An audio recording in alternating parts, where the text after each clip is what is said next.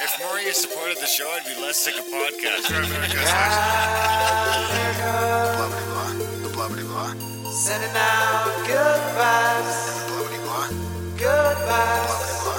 Good vibes. The blah blah. Good vibes. Good vibes. 108 breaths of deep gratitude and prayers for guidance and protection. And put on a didgeridoo and shamanic drumming track. Shivers or vibrations and stuff like that.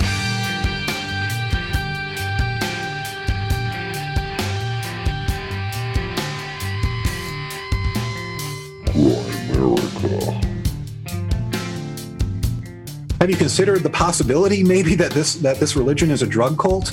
How would that change your perception of what this religion is, and how you live your life according to it?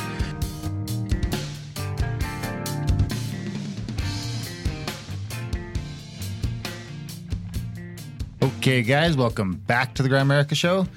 We are going to be chatting with Adam Drissi a little bit later, aka Aeon Animus from the chats. I don't know if he's in the new chats yet. No, I don't know. I don't think so. He's in the old chats. Is the old chat still a thing? He was, I meant. I think, is there still a violin room? What's that for? I think Ryan left a violin room so people who just didn't want to give it up could go in there and chat. Anyway, his name's Aeon Animus in the chats. Adam Drissi, the book is Eden and Entheogens and a bunch of other stuff. Great book. Fantastic chat. Bit mind-blowing. I mean, we're kind of used to it around here by now, but there seems to be something to it. Definitely. Something to that psychedelics. What's the rest of the book title? I think psychedelic history from the Bronze Age to the 1960s, something like that. Ancient psychedelics. I wonder if he'll do a sequel from the 60s to the 2010s. He's doing, well, he is. He's doing another one for sure. Yeah, that's what the title is. Nailed it. Fantastic book, fantastic chat. You guys should enjoy this. Adam's quite, I think we were probably his first interview, eh? Yeah, I think so, yeah. We get all the firsts. Yeah. Fantastic firsts. Of course, that comes a little bit later after our lazy ramblings. We did want to mention on the other podcast, Outlawed, we had, as far as I know, of firsts, Ben Grundy's first interview.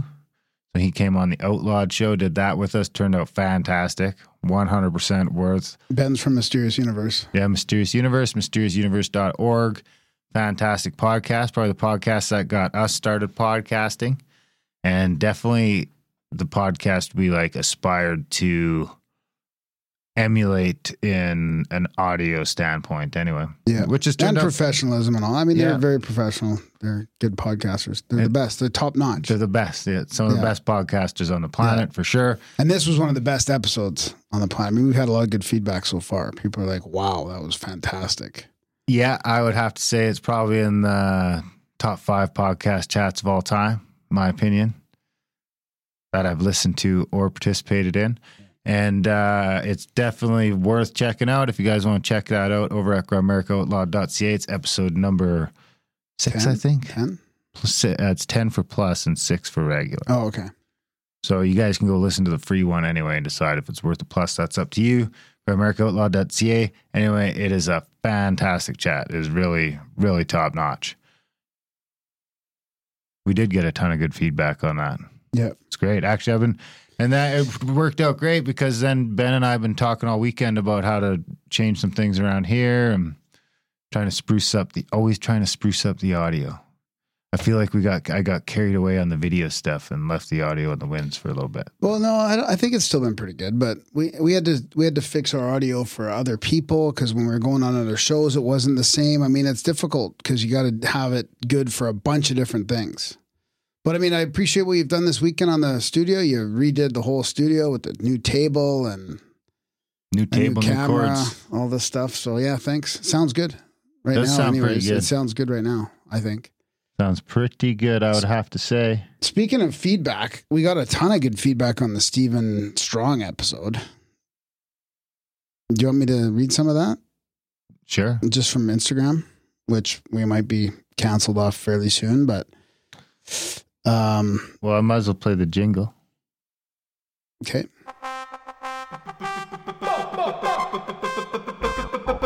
Bingo, bango, social media jingle. Don't forget to rate, comment, and or subscribe to the America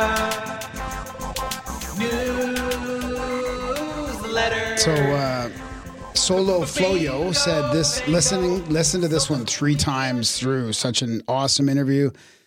Faye Burkebeck says, amazing podcast, guys. Beast of Burden podcast says, I love this episode. Lots to reflect on. Also love the cover art. My soul longs to travel to Uluru. I've had dreams of this place. Only hope that I will someday be able to travel there and see it and experience what it is I'm supposed to. We'll definitely be listening to this one. Thanks, Grimerica, for always lending a hand and leading us forward. That was from Colton Co. Cabbage Paps is, this is one of those rare ones I listened to twice and inspired me to throw an extra donation your way. Good. No, great episode.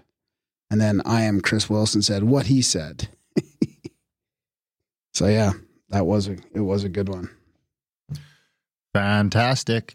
Makes me want to do more of those spiritual type ones. We have a good interview coming up with Abducted and Furious, and I've had quite a few little personal synchronicities with that book, so it should be interesting. I'll go on to the YouTubes. Okay. We got, this is my new favorite podcast, just subbed with the monthly dono. Happy to found you guys. Nice. Welcome. We got, the Vatican needs to be meticulously torn to its foundations down to the bedrock. Thank you guys for speaking up on the guy who wrote about addiction but didn't have a clue about being addicted. And thanks for just being here. You guys have helped me more than you know. The only conspiracy on the George debate. Yeah, people still watching the Pardos debate. The only conspiracy theorist I see is in the conversation is George. At least 6 times in this, he insults mothers, a specific woman named Brenda, by saying they have no right to a seat at the table if they cannot pass a 300-level biology class. How insulting to say that a parent of a vaccine-injured child is not allowed a voice. If these people in labs and regular positions would do their jobs, the parents would not be screaming. This issue is not going away until it gets fixed, and people aren't going to be quiet. Would love to know if Dell ever heard from George again. I think we're going to have Dell on again soon. Yeah, so we'll I don't remember that. I don't remember that, him mentioning that kind of stuff there on that. That was quite a while ago. Oh, yeah, that was a long time ago. But I agree that it's not going to go away because of people that have been injured by vaccines or had their family members been injured by vaccines. I think Dell's going to come on outlawed. Good. Speaking of vaccine injuries, I mean, this is what's getting us canceled. I mean, yeah, Redbubble, you just backed right out of our swag shop because they're like, well, they're starting to, inspect our inventory basically, or not it's not inventory, but it's like our catalog because of vaccine stuff in there. So I mean, that's just ridiculous. We can't even talk about what's against the narrative of big pharma and the media. It's getting really bad. Instagram posts are starting to get taken down now. We've had a really big, and your Twitter got taken down for now. It's back up, I guess. But Twitter's back. But yeah, there was a Facebook's been shadow banned. Yep. They just said they're shadow banning us. Oh, that's right. That was the other one. Yeah. Yeah. So it's getting really, really bad. But we do have a new swag shop, and it's awesome. So yeah, grimerica.ca/swag. Take you to the new shop. You can buy the plus episodes there, or at least you'll be able to. I'm kind of confirming some copyright on them right now, so they're slowly going to start appearing there, and then that'll be, so if you have someone that maybe wants to listen to a one-of episode but doesn't want to sign up for plus, you can send them in the store and they can buy the episodes there, one of. We also got some other cool stuff there like ringtones and what are those things called that go around your neck? Gaiters. We got neck gaiters. Lanyards? No, gaiters. No, that's a noose. Oh, the neck gaiter things. Yeah, so we got neck gaiters there now. Also, those aren't allowed though, apparently, right? Why did they disallow gaiters anyways? I don't know. You can put a cloth I think they're allowed mask most across places. your face, but they disallowed gaiters somewhere. I think Texas disallowed them. I don't think Texas gives a fuck. I think they're too bandit looking. Anyway, we got gators there. We also got tons of masks. You can now just go to gramerica.ca/masks, and that'll just take you to a whole page with like 30 different masks. Or you can go gramerica.ca/swag. There's a ton of different shirts, sweatshirts, you name it. The exciting thing about the new shop is once we sell enough gear, then they're going to unlock hats and toques. So maybe if you guys go buy enough stuff, we could be pretty close to having hats and toques unlocked. We can finally get custom Gramerica hats and toques and whatever else. I think you can do like iPhone buttons and stuff too, but that seems complicated. Anyway, what do you got? Should I read that Hopi prophecy? I did get it sent back to us in an email. Is it long? Okay, here. Maybe I should, because it's really interesting. It was in the Stephen Strong episode. Remember his wife, I think it was, came out and read the Hopi prophecy, which is fantastic. I mean, so I'll read this email and then we'll decide.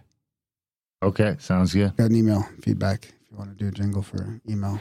And now another edition of the Grimerica Goodies by the people, for the people.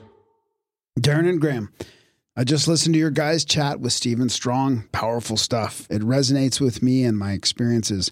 The solstice especially was very special indeed. I had a meditation with my didgeridoo and a little fire on a beach in Vancouver. Incredible things happened, and there was definitely a shift. Vibrating higher since then, and I feel that everything is changing. Our DNA is changing, positively and exponentially. I have some reports for you guys I will send in via email. I'm also sending a package.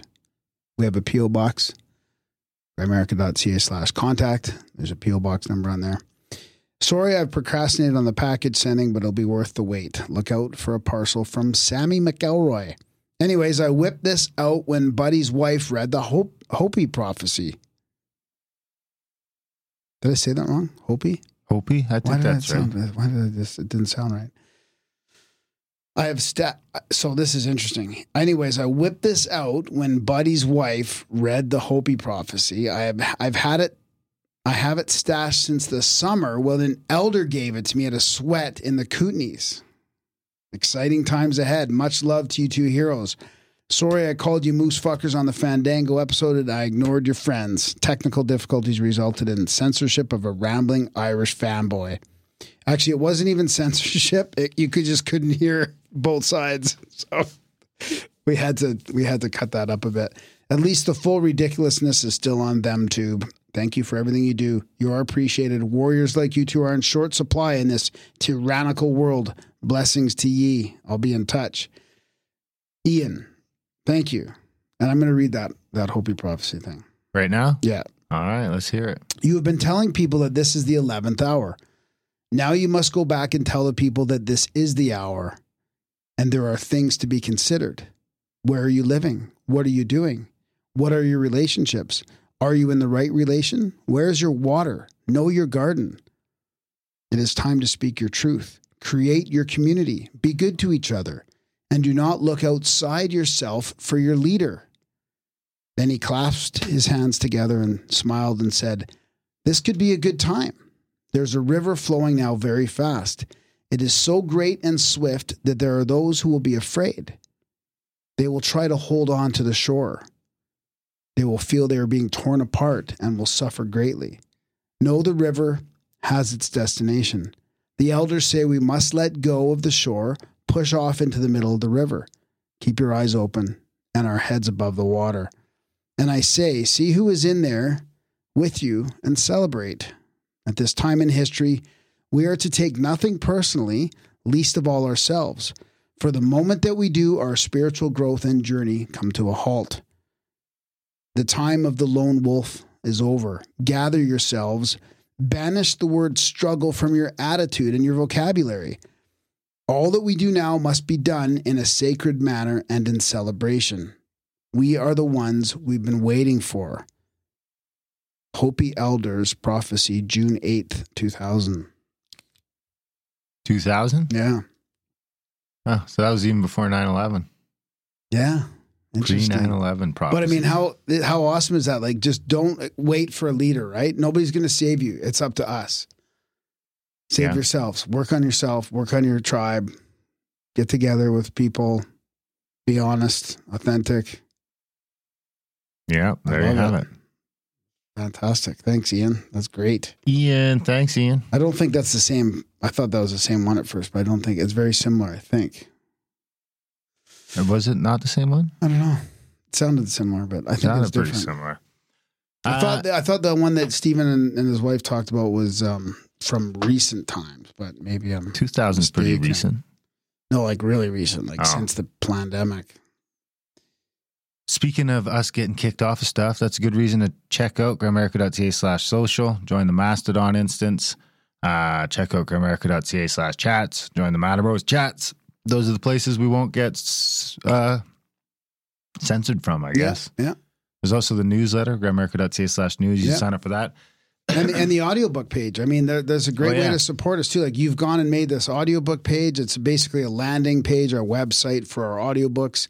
Then it takes you to Audible and it links to some of them. So it's some books that we've done for other people, but there's also some that we've produced ourselves that Darren's edited and published on Audible ourselves. There are Secret Societies of All Ages and Countries, Volume 1 and 2, and Esoteric Meaning of the Alphabet, and something else spiritual. The Essentials of Spirituality, Felix Adler. Yeah. And then the Secret Doctrines in Review and God-Man's in Review. So we'll have 6 there right away. So if you're looking for something to do with those Audible credits, check out adultbrain.ca or grimerica.ca/audiobook. I think books get you there too, I think. We're getting better. Some of those are early workings, so we've improved since then, but you could always leave a good review. That'll help. The Secret Society ones are much better for sure. Yeah. Yeah, check that out. Of course, check out the support page. We do still, run this show 100% value for value. If you're getting some value from, I think this will be like 478 or 479 or something. Free podcasts, all back there for free. The chats, the socials, all that stuff. We just do it because, I don't know, it just sort of came along and seemed like it needed doing. But it all does cost money and it all does cost time. And if you're getting a little value from the show, you can let us know what the show is worth to you at grimerica.ca/support in the form of a one-time donation or a monthly. And if you are listening to Outlawed and you want to do a plus subscription over there and you can't maintain both, we understand that. We get it. If you can do both, fantastic. We do kind of treat them as 2 completely different podcasts, but totally understand if you want to get that plus content and you don't want to maintain 2 subscriptions. Hey, at least we're still getting paid either way. So we get it if that's the way you want to do it. But, that kind of opens up another way to support the show. And we should ideally be doing one of those avenues if you're getting some value from the podcast to put some value back our way so we can keep, growing and expanding and staying ad-free and all that fantastic stuff, staying in control of our own content. It's all because of you guys. I got a quote here if you want to go through that. A quote? Want me to finish off with a quote? Well, what about the oppo? Oh, yeah, I got an op too. You want to do the quote first? Whatever you want. Whichever jingle I find first, I guess? Yeah, sure. All right, it's going to be the, looks like it's going to be the oppo. Nope, quote.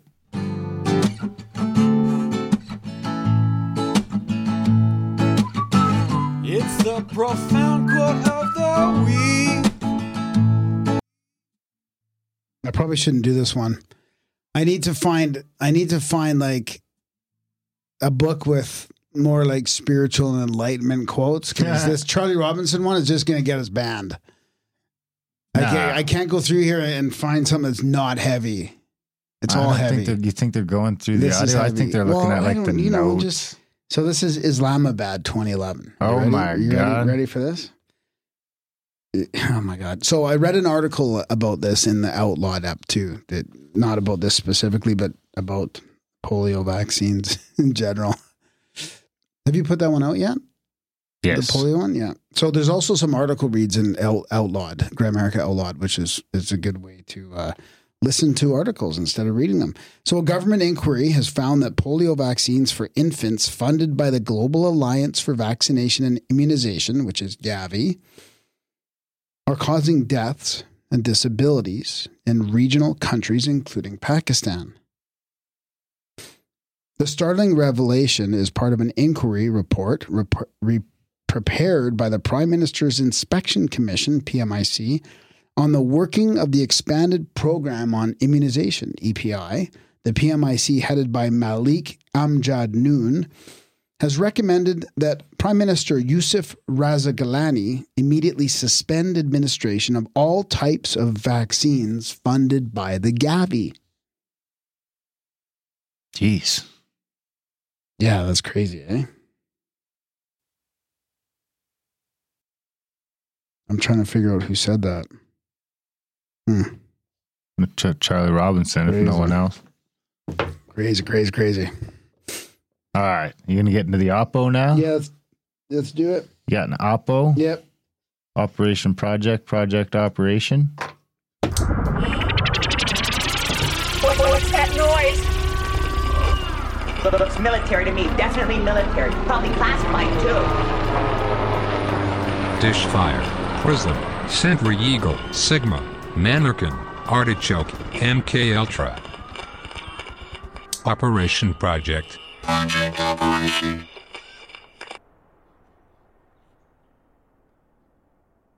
All right, so this is called, have you heard of this? It's called Operation Game Over. No, I have not. You've not heard of it? The Hillsborough County Sheriff announces Operation Game Over, and it's a whole bunch of human trafficking arrests. 75 people were charged with soliciting or selling sex as part of this county sheriff's office investigation during Super Bowl week. What you need to know: 3 men charged with human trafficking. Investigation targeted massage parlors, hotels, motels, online chat rooms. 3 men were charged with human trafficking, the sheriff announced. Undercover deputies were targeting these places that we talked about already. The people arrested were ranged from 19 to 73. Here's a quote: "The sickening practice of human trafficking is a crime that is nothing less than modern-day slavery," Chronister said. "Escaping the wrath of a trafficker takes courage and in some cases is nearly impossible. For this reason, we have not and will not relent in our efforts to stop the demand, and we are accomplishing this one arrest at a time." See, there was 5 adult victims, all women. They were identified and rescued. A 17-year-old girl was also rescued. So, fantastic. See, this is the difficult part, right? It's about the oldest profession in the world, right? Which is, so it straddles that line between women should have the right to sell their bodies if they want, prostitution and all that. But there's a real fine line between not knowing whether people are being trafficked and forced into it or not. Like what he says here is individuals who buy sex, whether they know it or not, may be exploiting a human trafficking victim for their own pleasure. Those who offer sexual services may be doing it against their will, and an arrest may be their only chance at freedom. I think if it was legal, it would have way less problems. Exactly. That's the problem. Just like legal. Fucking drugs, right? The war on sex, the war on drugs. When you have to go into like a little shop or be accredited or have a business license, then it's just like less likely to be trafficked. Yeah, exactly. I think. But that's why they keep it illegal. I mean, honestly. I mean, Ben gets into that in the Grimerica Outlawed that we just put out, Ben Grundy, about China and the organ harvesting and the monitoring they're doing in the camps. I mean, it gets pretty crazy. So when it's happening at that level, you never know who's involved. Never know. How was the drive to Saskatchewan and back? No trouble at the border? No, there's no border. It's fine. Just never even noticed. I thought Manitoba was locking down. I seen something about BC locking down. Really? Oh yeah. I mean, from what I can see so far, I think Alberta's going to open wide up and people are going to be pissed. That's my hope. Alberta's going to be like Canada's Florida. Hopefully. We should be embracing that. I know. Oh yeah. 100%. Let's go for it. Oh yeah. Be Canada's Florida.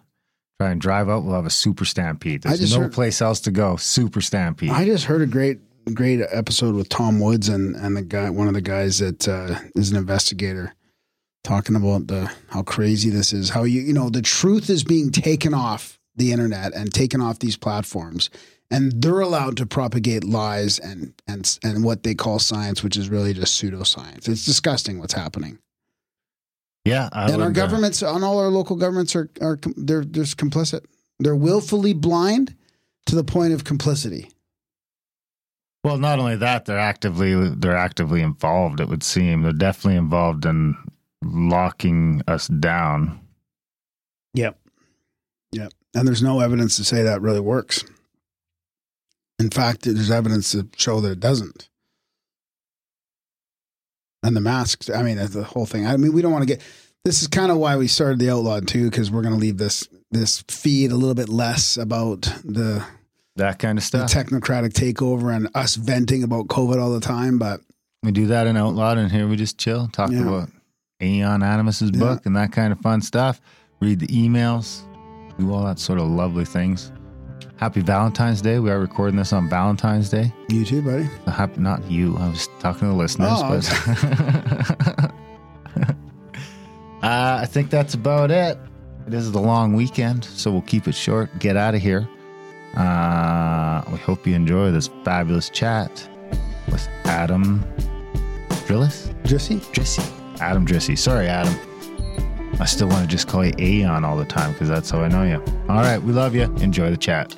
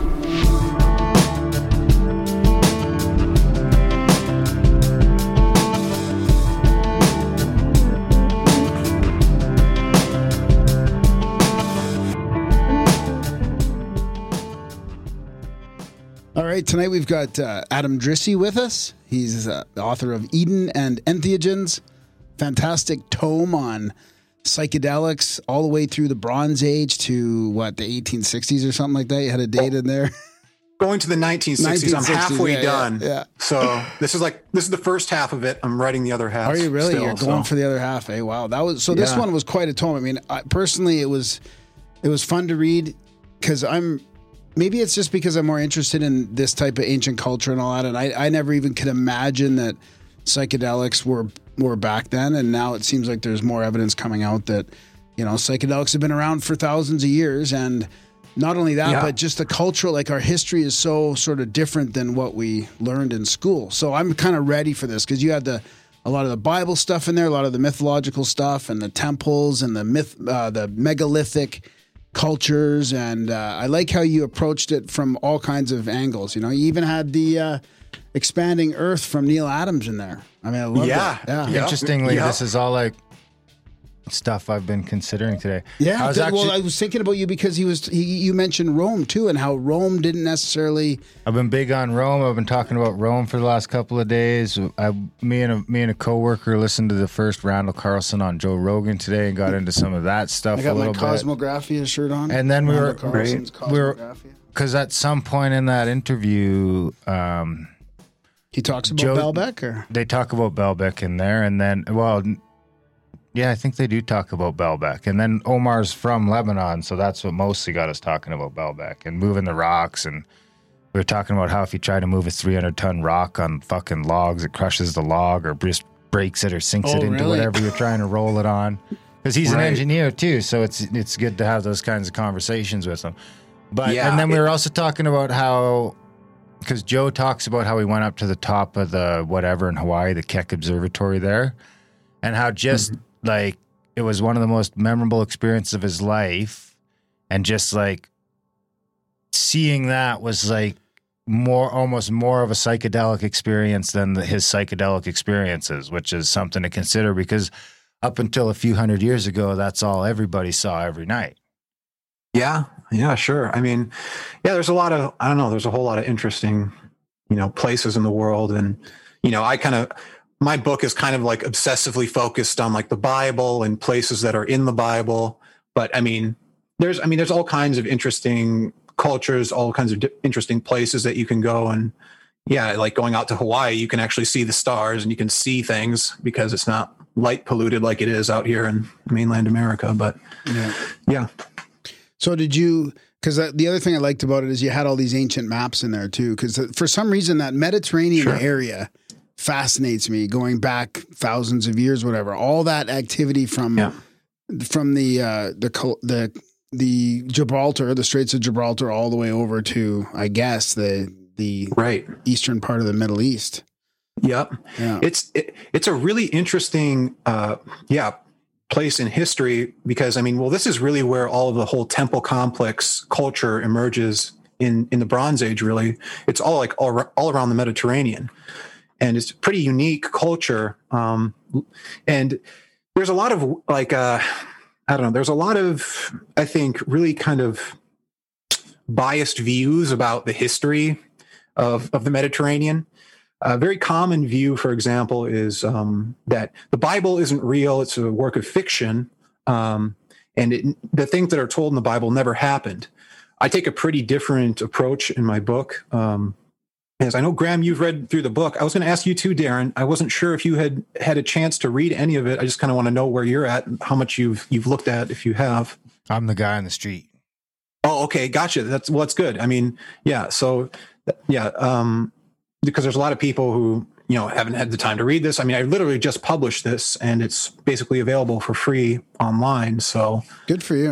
That's fantastic. Yeah. I go into most interviews as the guy on the street, unless it's something I kind of already got a background in or something like that. I don't do any research as a rule. Gotcha. Right. Well, yeah, it's a good way to go into it fresh. But another synchro, we were talking today about how the Bible was probably a collection of scrolls and stuff and not like the word of God.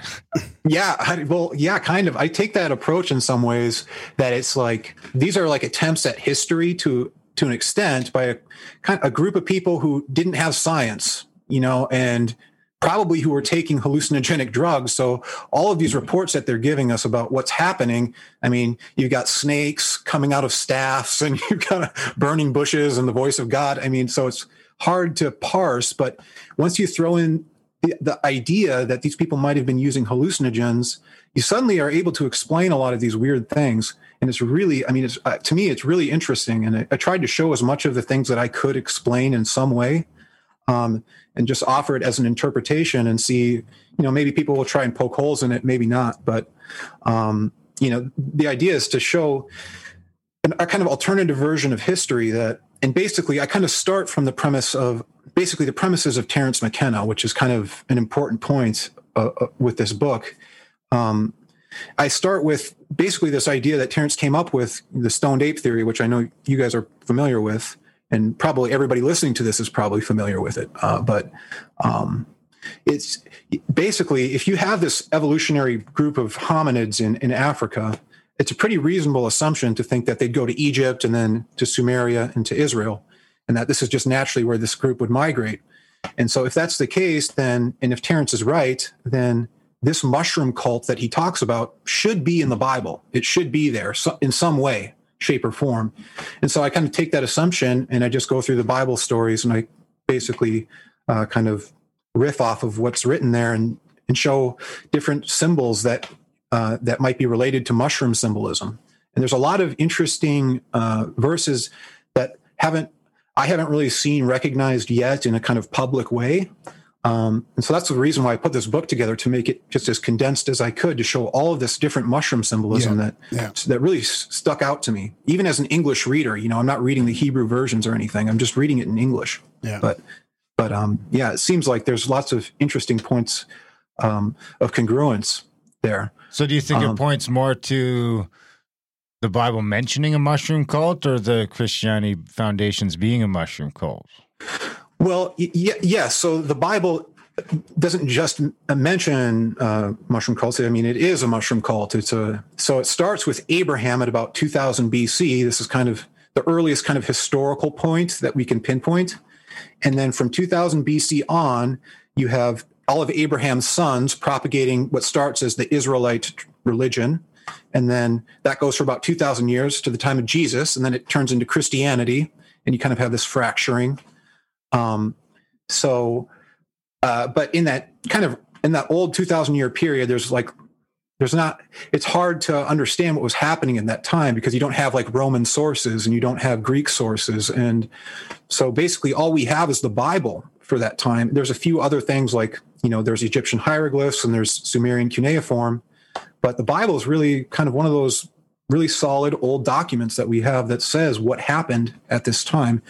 And, just because of that, I think it's kind of worth taking into consideration to some extent as a kind of serious historical document. And when you do that and you kind of include Terence's thinking and this kind of more psychedelic understanding that's definitely more emergent now than it has been, when you incorporate that into looking at the Bible, there's so many different points of connection that show that this was basically a psychedelic culture that had priests who were taking mushrooms, and that's basically what Moses was, and informing governments, essentially. And that this was the basis of the formation of governments and the formation of culture, even of megalithic building, which Graham was talking about earlier. How does that, because so many, sorry, I got COVID in my throat. So many aspects of Christianity seem to be, blatantly taken from paganism. Which, how does that, so are we talking about kind of a sect of pagans that sort of get into the mushrooms and get a little culty? And because it does seem, lately I've been calling myself a pagan because I just kind of like it. And it just seems like more, I don't know. I haven't heard that yet. I got a sticker upstairs. I got a sticker upstairs that just came in that says "Proud Pagan." Oh my God! There you go. Yeah. As far as Christianity is concerned, really, the old Israelite tradition. It was a pagan tradition. It was a pagan Middle Eastern tradition, which people don't really think of the Middle Eastern religions that way, but they had their own kind of pagan religion as well. The Canaanites and the Sumerians had their own gods. It's kind of pretty similar to the whole Viking thing. And pretty much what you see all over the world with, South Americans and all that, where there's a kind of multiple gods around that represent these different principles. Really the kind of religious substrate of the Middle East going back into the ancient world, it was pagan, is what it was. And that's even what was in the Old Testament. For example, with King Solomon at about 1000 BC, you have these accusations that King Solomon was worshiping foreign gods of other tribes, basically. The priests start making these accusations against King Solomon and saying that, he was, worshiping these other pagan gods. They're basically calling him a pagan, and he was like this divine king. It's kind of interesting. It's not this necessarily Puritan kind of religion that we think of it as. It's if you look at this in a scholarly way, it's very different than what you might expect if you go walk into church and hear a story about the Old Testament. It's because there's very likely the role of hallucinogenic drugs going on in this culture, and we can get into some specific details if you guys want me to kind of go through things a little bit. I do want to touch on at some point whether your theory about Solomon's temple being Baalbek. So I don't know if that has anything to do with the way they were talking about him or accusing him of that type of thing. Or that is related, and we can just jump into the Baalbek stuff. We don't have to go through too much. I kind of want to go through the other stuff too. But before we get into that, I'm just wondering because I'm just thinking of my buddy Dave Matheson and all his books about because he takes the Bible in a different direction where he thinks it's all tied into the stars. And I'm just sitting here thinking, why can't it be both? Eating mushrooms and staring at the stars? And sure. Yeah, right. Yeah, I think there's a lot of different interpretive angles that you can go at it from, for sure. Yeah. There's astrology involved. There's all kinds of different symbolism involved. But were they regularly used by the profane, or was this just people that were in the know, Right. That's an interesting question. So the Bible has a few references that seem to indicate, at least in the early time, that it was for everybody. Which is interesting. Later, it becomes kind of for the priests, and it becomes for the people like in the know and who are in charge of governing the society, who are in the temples and doing all of that. But in the time of Moses, you have this reference to the manna. I wanted to ask you about that too. It's an interesting. It's very interesting piece of scripture. It's Exodus, I think 15 or 16. I think it's 16. And what basically the Israelites describe this food that rains down from heaven, and it comes in a fog, and it just appears out of nowhere. And this becomes their food. It becomes the bread of the Lord. This is the way that Moses describes it. And the Israelites at this point had just left Egypt. So they were a nomadic population, probably living off of their cattle, living in tents, and in a kind of fertile wilderness territory, because back then this whole Middle Eastern area would have been a little bit more fertile. It wouldn't have been as dry as it is today. So you have the Israelites at the estimation is something like 1500 BC, wandering around in the northern part of Saudi Arabia, which is a tropical climate, and they have this fog all around them. They're in a fertile territory, and they have their cattle, and their cattle are pooping all around them. And basically, this seems, the scripture sets up all of the conditions for growing mushrooms, basically. You have the natural climate in a tropical region. You've got the fog. You've got the cattle pooping everywhere, creating the nutrients for the mushrooms. And then the Israelites describe this magic food that comes from the fog. It comes out of nowhere. They don't know how it came there. And it's white, and it grows like hoarfrost, which is very interesting. That's very similar to how mycelium. You show some pictures in your book about that, which is great. Yep. And there's a lot of pictures in the book that will show you this more detailed. But essentially, they give all the conditions for mushrooms, and it sounds very clearly. For like a whole chapter, they just describe this stuff, and it seems to me it's very clear that they're talking about mushrooms. Yeah, which I've always thought manna means magic or inherent, the ability for magic or pulling magic out of. Right. Yeah. There's a couple or something. Yeah. Yeah. There's a couple of different traditions that seem to use that word. It's very weird. I think, even the New Zealanders use manna for like magic. They use it in that sense. Yeah. So it's like kind of widespread. It's very strange. But yeah, it's used as this kind of magic or honor or something kind of, subjective like that. But I've got a picture on my phone right now of some psilocybin mushrooms growing. Just when they start, and they just turn into that white hoarfrost looking shit right before they start looking like little mushrooms. Right. And it really does look like hoarfrost. I suppose I could screen share that if you guys want to see the image on the book. Sure.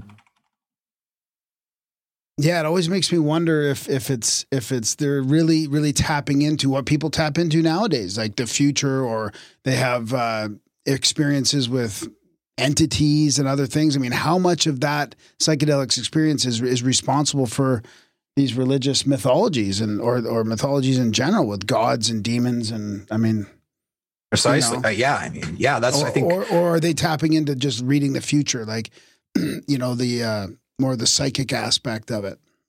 Yeah, it opens up a whole lot of questions about what it means, but once you start identifying the presence of these substances and these allusions to these visionary experiences, it opens up a whole new interpretive lens for looking at the Bible. And that's kind of the big reason why I wrote this book, is because I think there's an opportunity to look at the Bible in a new way, and to look at the traditions of basically Judaism, Christianity, and Islam in a totally new way that's basically consistent with the 1960s, because that seems to me what the real culture in the Bible was like. They were these wandering nomads who liked music and art, and and they took these drugs. It seems to me like that the 1960s had this strange cultural parallel to these kind of indigenous traditions from the Middle East. And that's kind of where the pagans were at too. Their whole religion is kind of based upon having a good time, and you're here for the gods' entertainment, and don't take yourself too fucking seriously. Yeah. So it makes sense that if they were getting transformed into the Christianity, that, a certain sect of them would be like, fuck that. Yeah, it becomes very legalistic over time. The gods have these rules, and they keep making more and more rules, and you have to follow all the rules. And it's just at some point, it becomes impossible to live up to it. And that's one of the reasons why Jesus kind of comes along and basically says the Old Testament law is abolished. You just have to believe in me. It's too complicated. Don't worry about it. I mean, again, Jesus is like a total hippie figure. And, it's been depicted countless times, this guy in sandals, feeding the poor and doing all this. I mean, he's healing people. Yeah, exactly. So yeah, it's kind of interesting. It's just an interesting way to look at the Bible and think about this. And really, it gives you some kind of argumentative tools for talking with fundamentalists to say, have you considered the possibility maybe that this religion is a drug cult? How would that change your perception of what this religion is, and how you live your life according to it? Because if this is true, I mean, this is a pretty, if the Bible is predicated upon the use of hallucinogenic drugs, I mean, that's kind of it's a kind of a big deal. It'll change the way that people think about this. If it's adopted in some kind of wide scale fashion. And I mean, really, to me too, it justifies the kind of integral kind of evolutionary role of these substances. When we find them in all the religions of the world, it seems to indicate to me that Terence was really onto something. Terence McKenna was really touching on the nerve of something when he identified this as an agent for evolution. And they might be important for us culturally, socially. It might be an important part of, just figuring out how to live our lives and kind of, think about things correctly. And a lot of people have these positive experiences with these drugs where they're able to reflect in a way that they weren't before, That's the part that I have a hard time wrapping my head around, is how not only in the Bible, but other cultures like South America, and I think you mentioned a couple other ones in the book, that people may have used this before battle, or to like almost as a performance enhancing thing for battle, or even during sacrifices. I mean, how can you, I just can't imagine tripping out and being in battle or watching an animal get sacrificed with blood everywhere. I mean, that would be the weirdest fucking trip ever. It would be. I mean, we're thinking of enlightening people, and the way we picture it is give everybody, psilocybin, and it'll make the world a better place. But these people might have been using it in negative ways as well. Yeah. And I mean, it was, back then, especially, I mean, it was kind of savage. I mean, it was. And what does that do to the consciousness, or what does that do to the potential for magic if you're using it for an evil purpose, or not even evil, but just violent? Right. And you have in the Middle East too, you do have some like kind of vegetarian cults and groups kind of emerge. Some people think that John the Baptist might have been a vegetarian. And also Pythagoras, actually, in Greece, I think was a vegetarian as well. Wow. So you have these sentiments that are kind of this kind of pacifist, nonviolent thing too in the Middle East. It's a pretty diverse environment. There's a lot of different interpretations of, what's a good life. And, for some people, for some of the Old Testament Israelites, it was, going to war and conquering your enemies. I mean, that's what their whole lifestyle was. Yeah. And other groups were more pacifistic, like with Jesus, for example. Yeah. So, I don't think these drugs necessarily qualitatively do anything, but, it depends on the person that's using them. It really does. You can channel this, the kind of central nervous system arousal that these drugs induce into maybe just having a lot of sex, or maybe it's fighting, maybe it's just making really great art. Maybe you become obsessed with some kind of artistic endeavor and you just get really good at it. You can channel this kind of energy into a lot of different things, So hopefully the idea is too, by studying this, you can also learn from, how maybe being barbarous and kind of savage and being warlike might not always be the most advantageous way to live, and you can learn from the mistakes of these old cultures by studying them and looking at how they use these drugs. In the case of the Israelites, and this goes back to Solomon a little bit, Solomon kind of seems to be this kind of peaceful king that doesn't really go to war, and he uses all of his power to organize these big public works projects in the Bible. At least that's what the Bible says. A lot of people don't believe even that Solomon was real. There's more reasons to believe that he's real now than there was maybe 20 years ago. For example, I think it's called the Tel Dan Stela. It's a tablet that talks about a King David, who is Solomon's father in the Bible. And it's dated to approximately the right time that David should be around. So that was a big kind of archaeological find that seems to substantiate that, well, the characters in the Bible might actually have been real kings. They might have been real people, which is really interesting because the environment that's described in the Old Testament is pretty advanced. I mean, Solomon, for example, is in command of a workforce of 150,000 people, according to the biblical narrative. I mean, that's a pretty huge amount of people. And according to the Bible, we get a list of all these places that he built. One of them is called Belath, which I think is basically Baalbek. Another one is called Tadmor in the Wilderness. I think this is Palmyra. They're both extremely rich ancient cities. But essentially, Solomon seems to be using these psychedelic drugs too. So it seems that there's a capacity and a possibility of using this for peaceful, kind of constructive and artistic, ultimately kind of ends. It doesn't have to be that this is used for war divination, as it was used in some times, but it could be used for artistic purposes as well. Yeah, so. And it's got to be hard with the timelines as well, because it seems like some of the, there's so much that aligns with, say, the Bible and Sumer and the Bible. And so some of these stories might be regurgitated. So, I mean, trying to find that timeline of when some of these historical figures, because I'm of the same mind. Like I was saying before, I think it's more that you've got a collection of scrolls or whatever that's been found and maybe sort of put together in a different way for nefarious purposes or not nefarious purpose. I mean, they seem nefarious. But regardless, it seems like it's been sort of hijacked. I come from that side more than the it's all made up side. Right. Yeah. But that being said, there's definitely a lot of it that's been taken from earlier cultures as well. Right.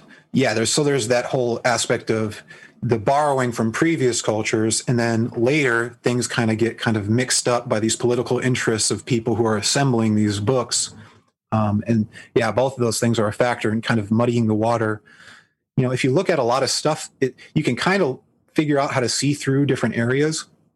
And I hope my book kind of helps people to do that too. If you read through in order, you can kind of see through different areas. You can kind of see where, this really makes a lot of sense, because this was happening here, this was happening there, and this really seems like it should be happening here. So you mentioned the environment around Solomon after David. Was that about 2,000 years BC? Did you think? So during Solomon and David are between about 1,000 BC and 900 BC. Oh, okay. So after Thera, I was wondering if that had something to do with because you mentioned Thera as well, and like the explosion of Santorini. Yes, was that supposed to be 1,600 BC or something like that? I mean that could have destroyed that whole area too. Really, I mean that would have made massive climate change with that. I mean, massive. Like I can't remember. I wanted to look at what happened at that time frame. Did you see any changes in the culture and changes in that whole thing? Right, the Thera eruption. I kind of follow a kind of biblical scholar by the name of Simcha Jacobovici. Really interesting guy. He's a Jewish guy that does a lot of like archaeological kind of research in the Middle East. And he has a TV show actually that's pretty cool. It's on YouTube. And he recently did an amazing documentary with James Cameron on Atlantis, which is it's a really good watch. I think you guys would like it. Anyways, so Simcha kind of came up with this interpretation that the eruption of Thera basically preceded all of the miracles that are described at the time of Moses. So when the Nile turns red, and then you have the fire hail that comes down on Egypt, and this cloud of darkness. I mean, this could have been caused by the kind of massive eruption in the middle of the Mediterranean, and this cloud of this hail could have come down over Egypt. And there's a few other things that I leave in the book. that explain how this kind of eruption would have caused this chaos in Egypt and probably all over the Mediterranean. Yeah, I mean that's not far from Egypt, right? I mean, it's a short little jaunt over to it's not too bad. To Alexandria. And apparently they've done some analysis, and there's this whole this cloud detritus that's they kind of measured how far this cloud went all over the Middle East, and it goes into Turkey, it goes into Egypt. So Alexandria is in Egypt, isn't it? Yeah, that's what I'm saying. Okay. But Thera's in here in the Greek islands there, right? So, dude, look at how shallow all that is. I know. What about 300 feet less? Where's right? the Azores fit into all that? Well, no, it's right on the left. It's just past the. It's up Where's the the little northwest aren't from the that, Azores, right? oh, it's a little northwest the Azores from are out Gibraltar, of the Mediterranean. right? Yeah, but they're just not. They're not far, right? And then you got shit like Doggerland. So when's that happen? Doggerland, yeah, I don't know. I've looked at that too. I have no idea. Around the Doggerland time frame. Yeah, I don't know. That might be beyond my scope, but yeah, it's all right. Don't worry, everything's beyond my scope. No. Yeah, so I don't know. So Thera seems, according to Jacobovici in this really interesting documentary that he did called Exodus Decoded as well, basically he says Thera probably caused a lot of this chaos in Egypt during the time of Moses. And what Moses would have done is he would have leveraged this and said, look, this is all caused by my God because the Pharaoh's an asshole. So, you're being punished by God. And this was kind of psychological warfare on the Egyptian government. And it seemed to have worked. It's one way of looking at the story, and it makes sense in this kind of really naturalistic explanation. You don't have to use magic really to explain that. It would make sense. Now, didn't you mention that Atlantis in one of your theories in your book was from Western Spain? There's a few. There's a lot of speculation. Isn't that close to the Azores? Ooh, my buddy Randall Carlson's going to fight you on that one. Oh yeah, Randall might fight me on this. That's all right. I like Randall. Randall's cool. But so there's a lot of different interpretations. Like Randall says, the Azores. Yeah. There's another guy who thinks it's in the southwest of Spain. In the kind of ancient kingdom of Tartessos. Oh, that's what it was. Yeah, Tartessos. Yeah. Tartaria, baby. I'm telling you, man. I'm falling down. Tartaria's over here. Yeah. I'm driving my girlfriend nuts, telling her everything's fake before 300 years ago, and I'm sure she thinks I'm going off the fucking deep end. I love it, dude. I don't know, man. I'm starting to think that whole Pompeii was something different. Oh, the Pompeii is where hit with some fucking rocks from at. space. Everything got fucked up, and the elites took over this motherfucker. Could be. Who knows? Yeah, I don't know. I know a book. Yeah. It'd be a novel. So then you're I thought I read something in your book about Atlantis being in southern Egypt or Saudi Arabia. It's in West Africa, essentially, Mauritania. Northeast, South. Oh, West Africa, right? Yeah. Okay, yeah. This is also another pretty popular idea. So a lot of my views aren't totally unique. I take a lot of popular ideas and I kind of scramble them together. So that's kind of what I'm doing with the book. That's what we love here. Yeah. So I take the whole Recot structure approach to the Atlantis, which supposes that the Recot structure might be partially man-made, kind of might be an ancient city from the Sahara, because again, so this there's this. I guess I should pull up some images here. This will just explain. Let's do that. If you guys want to see the images, you listen to the podcast. You want to see the images, head over to the YouTube channel. Find the video titled Adam Drissi. Did I say that right? Is it Drissi? Drissi. Yeah. I said Drissi. It doesn't matter to me. It's whatever. Okay. Sorry, my heater just kicked on. So that's okay. Now we can deal with it. Okay. All right. All right. So I'm going to scroll through and try and find these images. So the Recot structure is basically. I don't think you're sharing it either, but just so you know. I'll click on it once I find it. Okay. Because it's scrolling through my book pages here. Okay. I'm like 5 seconds away from it. 5, 4. Sorry, dead air. It's dead air. I'm sorry. It's my fault, man. It's my fault. No, dude. Okay. No worries. All right, here we go. I think Atlantis was The whole world. Yeah, maybe. Yeah, the whole world before the mega flood. Oh yeah, that's it there, right? Yeah. So how's that? Okay. Yeah, that's good. Yeah. Okay. So this is a picture of the Sahara from space, I think. Now, this is a pretty huge structure. I can probably find one with measurements if I scroll up a little bit. Is this your book we're looking at? Yeah. Great. Yep, this is my book. Yep. Yeah, so it's about 35 kilometers across. So, I mean, that's a jog. Was that an impact crater? No, he's saying that some people think this is partly man-made or it could be Atlantis. You know, you see that circular Atlantis city type structure, which you also have a picture in there of somewhere. Right. It kind of fits the Critias and Timaeus from Plato, which I know you guys have talked about quite a bit with Randall. But the problem is that it's too big. It's much bigger than what's in the Critias and Timaeus. I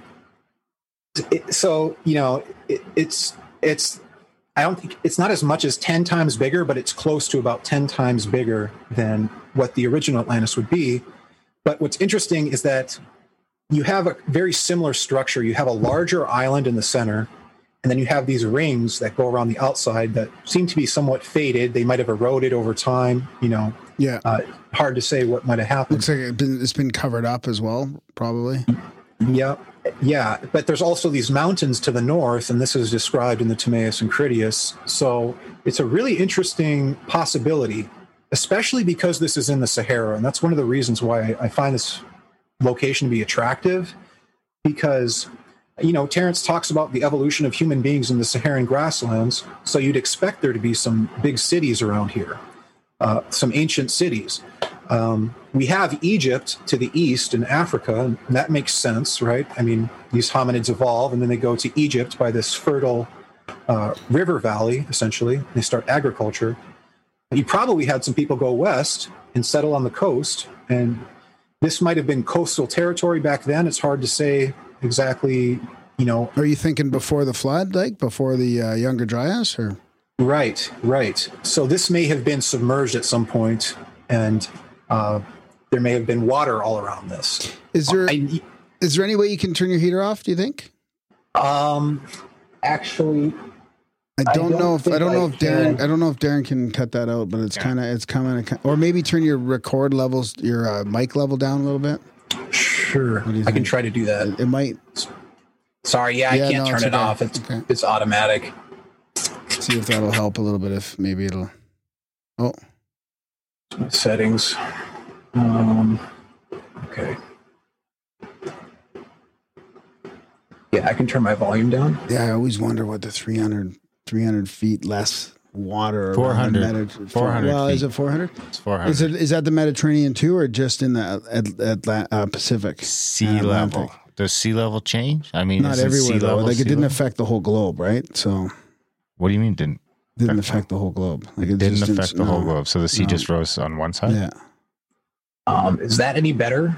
Okay. Yeah. We can live with it. It's okay. It's a little better. So yeah. no, I want to get back to this. The sea just so it's like when I fill the bathtub up with water. It's not a can I bathtub. just The fill the Earth's front not a half? bathtub. Oh, okay. It's It not a doesn't just- basin. it So the doesn't ocean just doesn't go- fill into a basin. It doesn't just go up everywhere. So I'll tell you how it looked. 400 when the oceans were 400 feet shallower everywhere. Probably the continental shelf was the coastline. Continental shelf. Is that working? I don't know if it's better that sounds or not. fantastic. That's way better. Yeah. Oh, great. What'd you do? I Shut off the heater. I did suppress background noise. Oh, that'll excellent. work. That's a good little trick That there. is fantastic. Okay, Write that sweet. down. So Yeah. what'd you do that in? On your computer or in Zoom? In Zoom, I guess. I just wow. Okay. So hey, Cool. well, You just taught us a little trick for the show. hey, I'm learning here too, so that's And great. teaching. This is my first show, so cool. Oh, that's good. I didn't know we popped another cherry. Yeah, right on. Graham's got a necklace. So that's that. So anyways, I kind of settle on the Recot thing. I know Randall's interested in the Azores. I mean, I'm open to whatever it might be. Well, like Darren was just saying, he thinks it could be the world, like the world pre-Younger Dryas. And all the legends that come down and all the morphic resonance of people picking up on a past civilization, like it's just all over the place, you know? Maybe there's a little bit in the Azores with 400 feet less water. This was probably open. The Azores, who knows if you could have just gone there with a canoe instead the way to of look at it way out in the middle of nowhere. Is to consider what was habitable during the worst parts of the Ice Age. Exactly. And that's where any civilization that existed would have been. Yeah. Which is the Mediterranean. And the Sahara. I think. Right? Yeah, and the Sahara totally. and the Azores. Like you were saying, the Sahara back then was probably grass, right? Yeah, that's what a lot of people think. It was a grassland, it had rivers, lakes. So this is how Terrence describes it in particular, and I think it makes sense. I mean, especially if you have an ice age and you have these huge glaciers over the north and south. How come it can't be Rome? How come Atlantis can't be Rome? Is it because are the sources pre-Roman? Atlantis? Yeah. Yes. Do the Romans talk about it at all? Because the Romans seem to have a pretty awesome thing going on that it took a really, really long time after their demise to replicate. Like 1,500 or 1,600 years. Well, as far as the Romans being... Atlantis? I don't know. I don't know. It seems like Plato says that it would have been a long, long time ago. You know, he gives the year from Solon to be something like 10,000 years ago. So that would definitely be before Rome, as we know it. I'm ignorant on when Plato existed too, to be honest. Like, I don't know what the Platonian timeline is. Sure. Yeah. I mean, as part of writing this book, I just kind of forced myself to like try and memorize as much of this as I can. Yeah, so when is Plato? Yeah. Are we talking like 1000 BC, maybe something like 1000 BC? Is he alive then?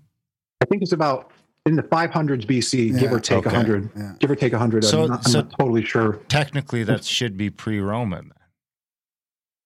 Well, yeah. Some people say that, the Roman kingdom started earlier, as early as the Iliad, if you go by certain records, but that's very speculative still.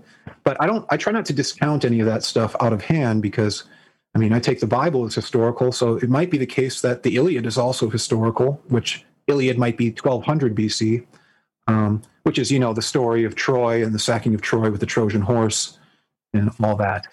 That you might have seen that movie, that Hollywood movie with Brad Pitt in it. Oh yeah, I love that scene where he runs in against the big Goliath and just stabs him right in here. Right, I love that movie. No touching. Right in the neck. Yeah, yeah. So that would have probably been something like 1200 BC. So even by that standard, you're going back to Troy and Greece and the Greece coming across and all those boats to start a war. Even that is like light years ahead of where we are in 1000 AD. It might have been. It might have been, and that's an interesting. What respect? In what respect? As in, you go to like 800 to 1000 BC, and we're building shit out of wood with straw roofs again, and we're trying to fix up old Roman architecture, and we're kind of half using that wherever we can, but we're also writing in the historical record how we think the Romans were gods because we don't understand how they built the things they built. Maybe they stole it from somebody earlier on. Yeah. Well, that's my theory on that there's a real possibility there, but my theory was more that the priests stole it because the conventional thing is that Rome kind of got caught up in its own degeneracy, and then Catholicism or Christianity or whatever came in, and that just sort of they lost themselves. But I'm more of the thought that Rome's just fucking rocking it, and shit, some sort of cataclysm happens. And then some culty priests find it and start saying it's theirs, or however that plays out. I don't know. Not too long ago, like a few hundred years ago, or I'm not saying that. I'm not going there, but I'm just saying, like, I don't buy that Rome declined because of, mind you, there is precedent today for empires declining. Yeah. It's an interesting question, though, that you're touching on. Why did Rome fall apart? And because it seems harder to make that happen when you don't have fucking phones in everyone's hands and mass media. Yes, it seems like a miracle when you go and you look at these megalithic sites, whether Romans built them or whoever the hell built them, how did some of these things get there? It's unbelievable almost. Baalbek, Palmyra, and there's tons of places throughout Greece and Rome as well too. And like you were saying, they haven't even really dug down too deep in Baalbek, I don't think, to see how far what's underneath it, right? Because couldn't there be some structure underneath? In some areas, yeah, that's the case where, particularly in the city of Jerusalem about 100 years ago, there's a photograph that I can show if I can. Let me see if I can search it through the document quick. I'll call it.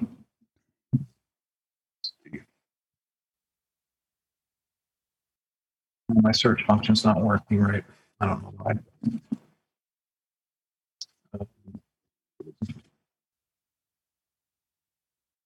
If you give me 2 seconds. Yeah, no problem. What would I search on it? I'm on your book and in your website as well.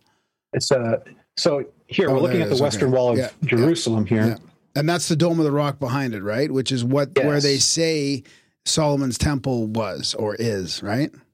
Right. That's one of the views. This is where they claim that, this was where Solomon's temple was, and the Crusader Knights were all over here, and it was kind of switching hands between Muslims and Christians, and this has been kind of fought over for a really long time under this idea that, this is the city of David. Supposedly Jerusalem was the city of David. And so everyone kind of naturally just assumes that, this is where King Solomon's temple was. It was here in Jerusalem. Some interesting things about Jerusalem, though, despite this kind of notion of Solomon's temple, we'll get to that, though. We'll get to that.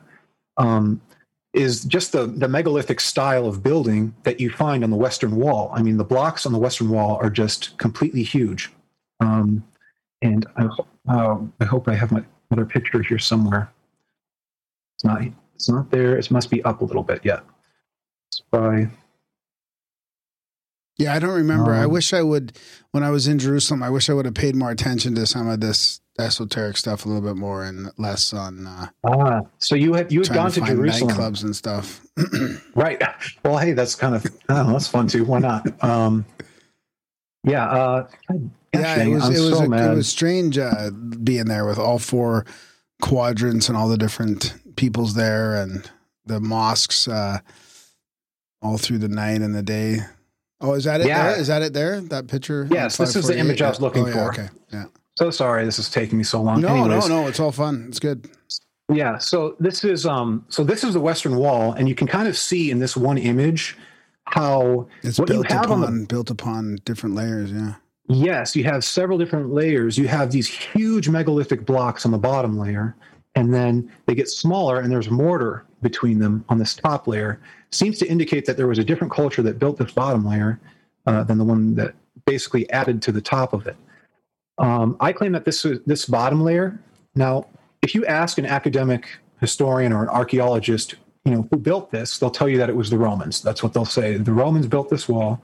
I don't think that's true. I think that this wall was built by King Solomon's labor force, because in the Bible it tells us that King Solomon had this huge labor force, and one of their jobs was to build the wall surrounding Jerusalem. And this would have been the old wall of Jerusalem. Yeah. So they're saying Rome in like around AD, like couple hundred AD type thing. Rome's like and you're saying Moses 1000 BC type thing. I'm saying King Solomon 900 to 1000 BC. Yeah. Rome's at its glory like 150 BC probably is at the height of its glory. Rome, I would say, yes. Yes, yeah. Oh, so earlier than I thought. Okay, I always pictured it as AD. By 100 AD, it's on the way out. Oh, I always picture it. Okay. Well, allegedly. I mean, I don't know. I'm just going by the fairy tales I get told.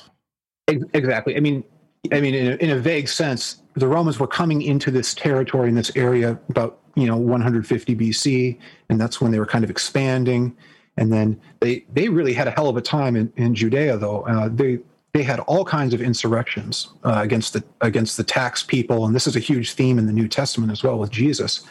But Jesus takes this very pacifistic, peaceful approach. He's trying to build a kind of peaceful environment. This region had been plagued with war since the Romans invaded it. And I mean, the Israelites the indigenous people seem to have put up a pretty good fight against the Romans. There's all these different records of this. I've only looked at some of them. I'm hoping to do more detailed stuff on this newer, later stuff. But so it seems that that there is an indigenous population here that was in control of these fortresses before the Romans show up. I mean, so it seems to be the case, and it's reasonable to assume that would happen because, I mean, the Bible tells us that they were building fortresses. I don't see much of a reason to not believe them, especially when we see these differences of architectural style. There's a lot of other reasons that we can go through. In some cases, some sites might still be buried, and this is something that we were just talking about. But here in this old image from the 19th century, you can see late 1800s, you can see that the Western Wall was almost like totally buried. This megalithic section of the Western Wall was just almost completely buried with dirt. So there might be other places that are like this in the Middle East, where if you dig down a couple of feet, you might find big blocks underneath the footprints of just fascinating of buildings. Yeah, and and here are some other fortresses that have the same thing, where they have the very it's called ashlar masonry, where the geometry is very good. It's like a sheer face. The blocks are stacked together perfectly. And in Megiddo, you have the bottom layers have these ashlar blocks, and on the top, they seem to be repaired with this kind of cobblestone and mortar, different architectural style. So again, it seems that this might be an ancient site that was repaired later. And it seems like there's probably a few different places like that scattered around the Middle East. And there might be wrongful attributions to the Romans, particularly in the Middle East. And, there's a lot of reasons for this. There are a lot of classical scholars in this area have always asserted that, Europeans had to have started civilization. I mean, it just has to be that Europeans started civilization. It can't be that the people from Africa or Asia started civilization. It had to come from Europe. And so they designate all these structures as being Roman or Greek or something that Europeans identify with. But if you ask indigenous people in these regions, they'll tell you Solomon built the Wall of Jerusalem. They'll tell you Solomon built the Temple of Baalbek. That's what the local people believe, according to their oral traditions that have been passed down. Solomon's temple is Baalbek. Yes, and that's another area that we can look at a little bit. There's a few reasons to believe that I think are pretty compelling. The simplest one is, again, that the local people believe it, So, that's one very easy. That's a good view, right? That's a good view right there for perspective. Yeah. I was looking for this image too. So this is perspective of the Western Wall of Jerusalem to give you an idea of how big these blocks are. How heavy do you think? So what's I think the general formula is like 180 pounds per cubic foot. Yeah. I think that sounds right. I have no idea. I couldn't eyeball this. I don't know how deep they go. But I mean, a couple of 1,000 pounds, you'd think. I don't know. It seems like it would be that much. Well, the thing is, if they don't go deep, it'll start fucking, like I'm in construction. If you don't properly foundation or pile or compact, compacting's not enough. I think he meant depth. Well, that's what I mean. If you don't do those things deep enough, your temple fucking sags and falls over. Yeah. Right. Yeah. Yeah. And that was probably one of the big reasons why they built with these huge blocks, is because, I mean, you just set it down and it's not going anywhere. And Well, that's what I mean is it will go somewhere. Is if you haven't dealt with the ground underneath and compacted and somehow or dug it out, like what we do nowadays is we drill a hole 40 feet deep, put an I-beam down there and fill it with concrete before we put anything on top of it to make sure that we're down someplace that we're not going to sink when we the pyramids are a perfect example because you've put so much weight there. The fact that no corner of that or middle or anything has started to dip is pretty amazing. That is. Yeah. Yeah. A lot of this is pretty remarkable. It's hard to, I don't really have an explanation for it, but what I can say is that it seems that according to the Bible, that these archaic people knew how to do this and put it together. And I'm guessing that they would do something with the foundations. For example, we can look at the Western Wall foundation, which is really close to this image. We did just look at it. But I think But I think generally I would agree that the Romans were still, you know, it's interesting. I watched a documentary my buddy Bill Loby sent me a while back that was kind of went through how the degradation from the Egypt. Now, this documentary was kind of all based on that it's all concrete. It was all some sort of weird geopolymer concrete they were using. And it kind of went through the degradation of it, how the Egyptians kind of had it perfected. And then the Greeks and the Romans, you could kind of see the effects of the technology sort of trailing off through the years. And like the sort of, and that those pictures to me could show the same thing. It could be, yeah. They could have known how to do some kind of geopolymer concrete. Especially for when sure. it's got those little notches in it and stuff. It looks just like a fucking form. Yeah, this one especially, definitely. Yeah, and this is a foundation stone at the Western Wall. So of Baalbek? Actually, in Jerusalem. This one is in Jerusalem. Wow. Okay. Yeah. Yeah, but it's I mean, it's one of those huge foundation stones, very similar to Baalbek. I mean, so it's not unreasonable to assume that kind of the same culture would have placed these objects there, because I mean, totally, you know, it makes some sense.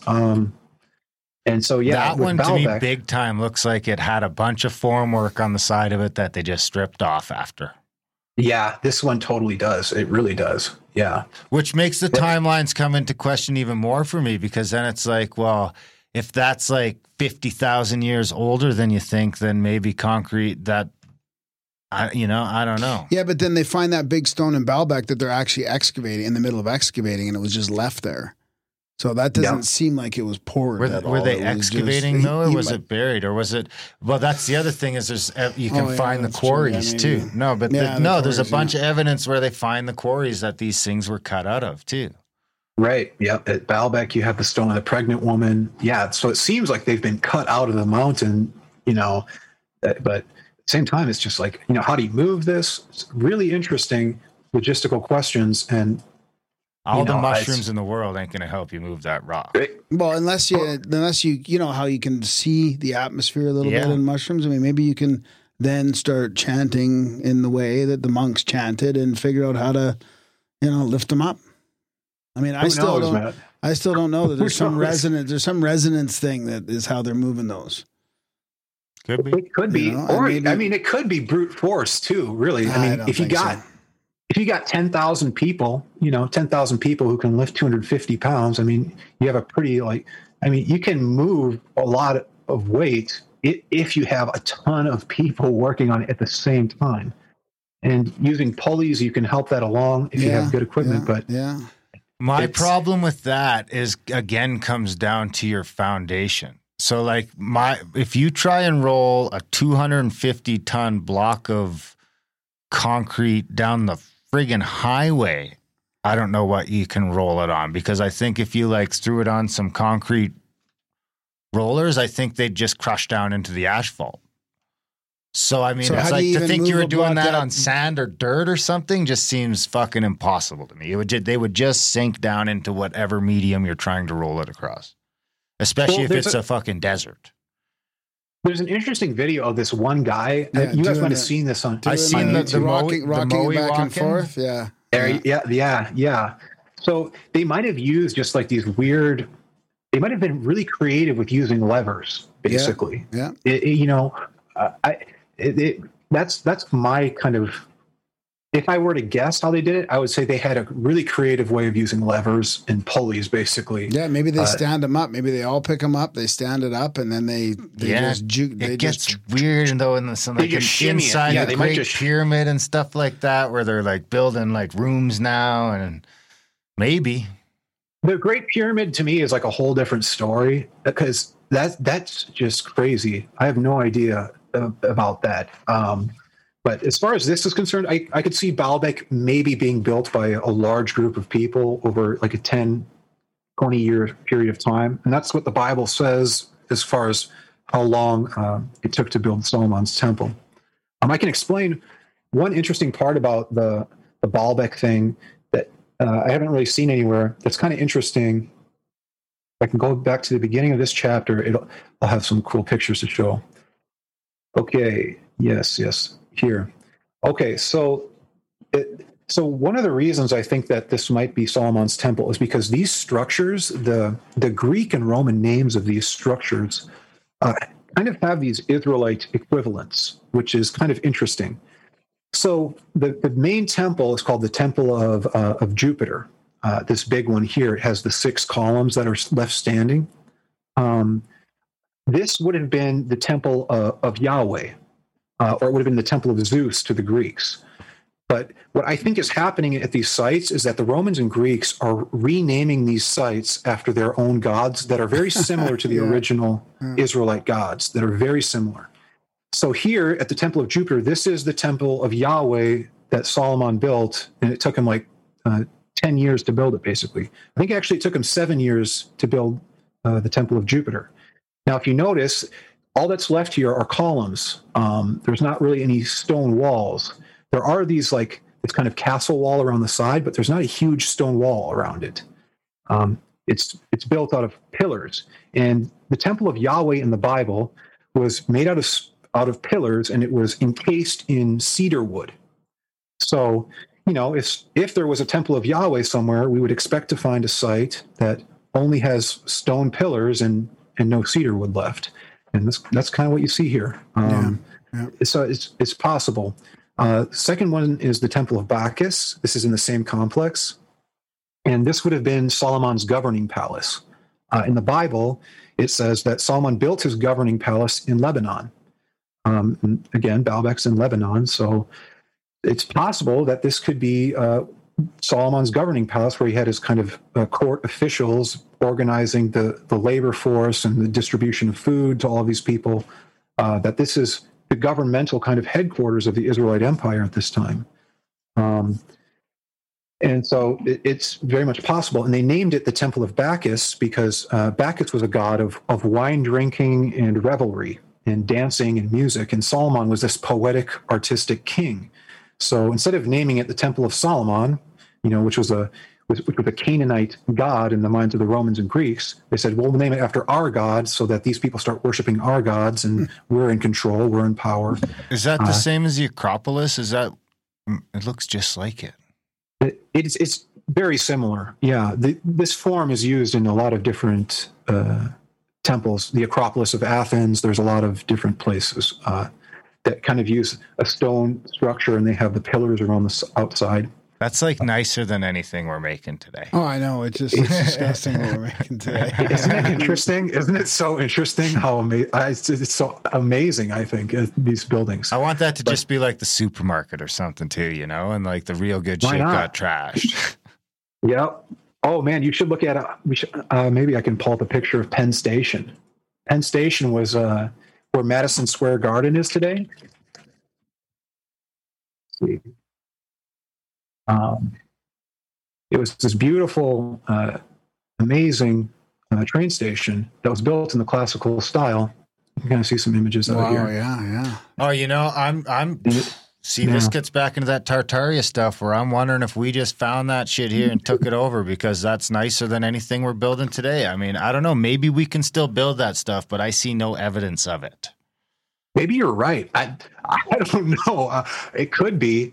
But I don't know. So does that go into some of the stuff even in Canada with the parliament? Yeah, Tartaria says the parliamentary buildings and the Washington, D.C. stuff and all that shit was there already. Yeah. But it's not as old either because the Tartaria stuff says they stole it all like 500 years ago. So were you saying that? Were you going to say this weird theory? Were you going to say this was destroyed then, or somebody in the chats is saying why was Penn Station destroyed? So it's no longer like this. Yeah, it's so it was turned into Madison Square Garden. The big like stadium. This literally was turned into the stadium. This spot. Yeah, that's weird. They demoed that to build Madison Square fucking Garden. Yeah, yeah, dude. See, that's New York, I guess. Huh? We don't deserve it, you know. Isn't that funny? Yeah, we don't deserve to build stuff like that that's still around in a while. It would be it's because Madison Square Garden is going to be gone in about fucking 50 years. If it was like stop maintained, I bet you it would last maybe 100 years. Yeah, right. And this stuff is like, I mean, you have like the Temple of Bacchus, like we were just looking at, and it lasts like so long, you know. So you have to wonder. yeah, it's amazing that these people were able to build this stuff going in, that we have such scant records of who built this, that to the point where you have to like do all this interpretive work just to try and figure out who might have built it. It's really something. And I guess I can share this last example. Here we have the Temple of Venus. And what's interesting about the Bible is that the Bible says that King Solomon built this house for his wife, who was the daughter of the Pharaoh of Egypt. And it was a palace, apparently. And I think that the Temple of Venus was named after the house that Solomon built for his wife. And the descriptions in the Bible seem to indicate that the Temple of Bacchus and the Temple of Venus had this kind of stepped kind of porch, is what they call it in the Bible, that leads up to a place where a throne would have sat. So, and both of these structures have this, the Temple of Bacchus and the Temple of Venus. And the Bible tells us that Solomon's temple and the temple of his wife, they were both they both had this terraced porch on the inside, and so that's one other piece of evidence there that it's not entirely unreasonable to make this assertion that this could be what is being described in the Old Testament. The question then is, how did this get forgotten? That's what the question becomes. And the reason goes back to what we were talking about earlier about Solomon being accused of worshiping pagan gods. Now, this is built in Baalbek, and Baalbek has been a kind of central headquarters of the cult of Baal in the ancient world. And this was a very interesting decision for Solomon to choose to build the temple of Yahweh in this place. Because this was really a Phoenician territory. And Solomon actually had Phoenicians helping train his workforce, according to the Bible. So Solomon was somehow integrating the Israelites with the Phoenicians, and he was maybe in some ways even appropriating parts of their religion. The priests accused him of worshiping their gods, and so that's why they would wipe out the name of Baalbek and the actual location of Solomon's temple, and they would move it back to Jerusalem.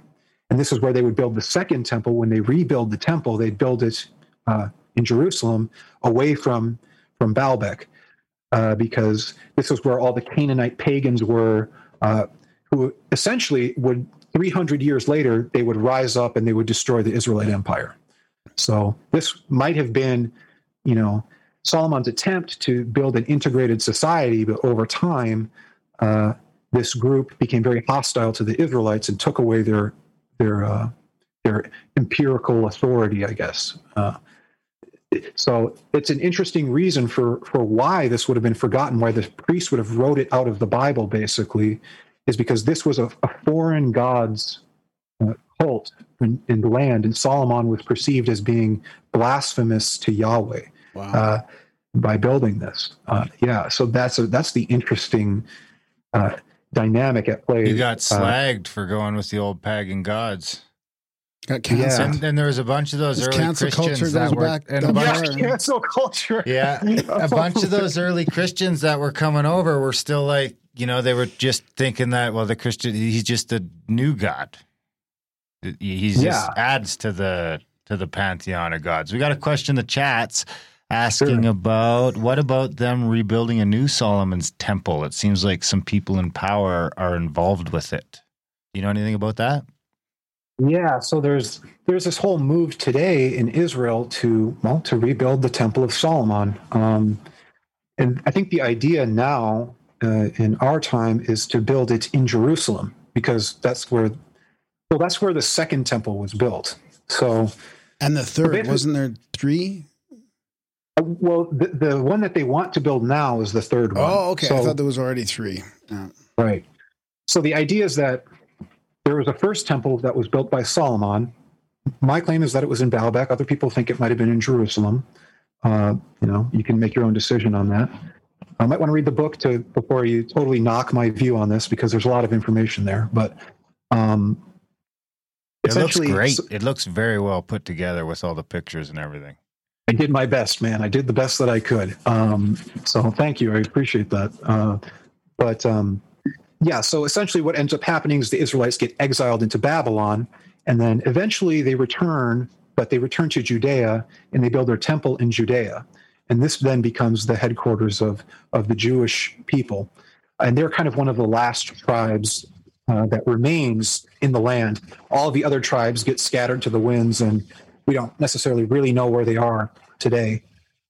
There's guesses and stuff, but essentially what ends up happening is they build the second temple, and then the second temple gets destroyed by the Romans. And so now it's a kind of big part of the Jewish faith where the Jewish people want to build the third temple and to rebuild Solomon's temple and to establish a place of worship again.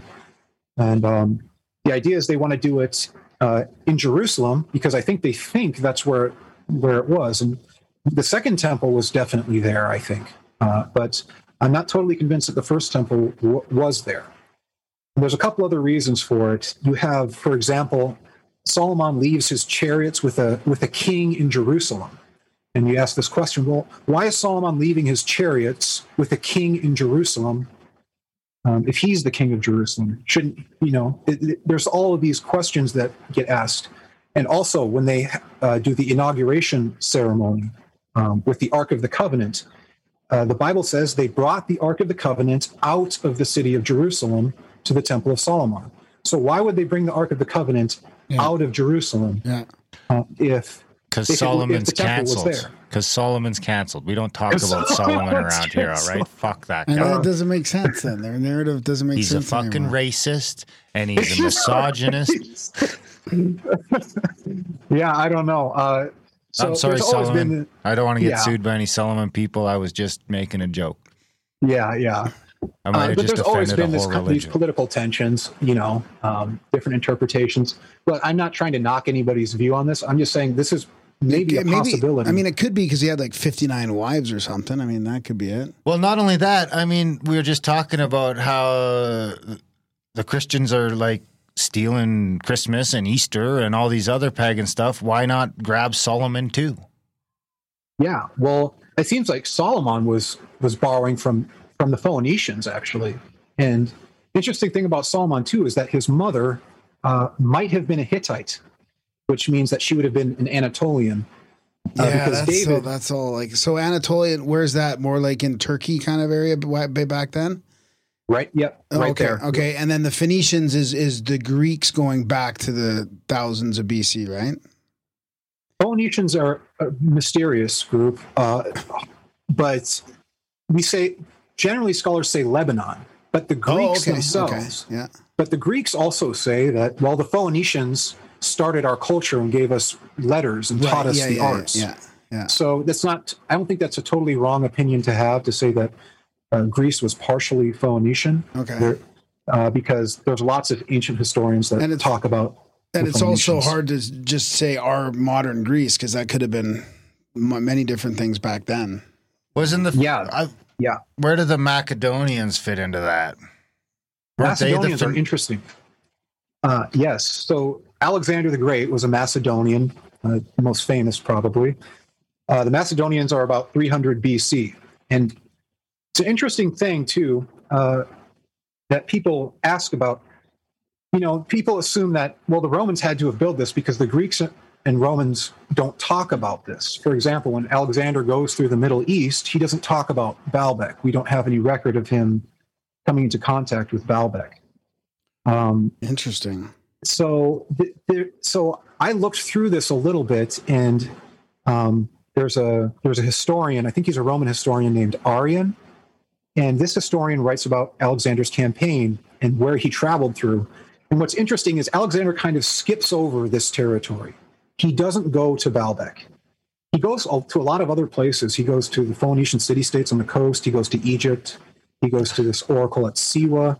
And he's on a horse. I mean, people got to remember, he's not ripping around in a plane or, checking out. Yes. You're on a horse. You're on a very direct path. You can see about 3 miles in each direction. Yes, right. Yep. And so Alexander doesn't really seem to come into contact with the Temple of Baalbek. But what's really interesting is, so his big battle that he fights against the Persian Empire, he basically, they go to war against the Persian Empire and Alexander wins. It's called the Battle of Gaugamela. And Alexander wins this conflict.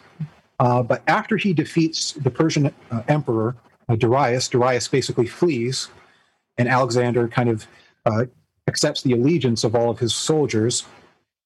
And basically, Alexander becomes the king of Babylon. But at this time, what Alexander does is really, really interesting. He appoints the leader of this region, of the region of Lebanon.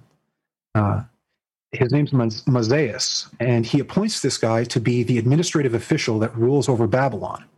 And this guy, Mazaeus, was a general who fought in the cavalry of the enemy against Alexander. So Alexander basically beats them in battle and says, "You did a good job fighting against me. I'm going to give you the governorship of Babylon."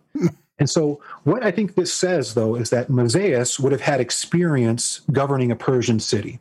And during the time of Alexander, this city would have become Persian. Right. So Mazaeus would have had a knowledge of the Persian administrative language. And this was probably a flourishing city. And Alexander just stayed away from it because it was under the command of this guy who was fighting in the cavalry of Darius. And it was a fortified city, probably. And where was that? What's Babylon in modern times again? I keep forgetting that one. This is in Lebanon. Yeah, right. And it's really fortified. It's between these two massive mountains. And Alexander doesn't really approach it. He does do one thing that's very interesting. He actually, apparently, he climbs up the mountain and he just looks over the other side and he comes back down. It's a weird thing that happens. Alexander basically climbs up a mountain and has this skirmish with these Persian soldiers and then just comes back down. It seems like he does it for no reason. It's a weird thing. He might have been trying to look, though, to see if he could see the city from the mountaintop. That's what I would guess, at least, if he knew about this.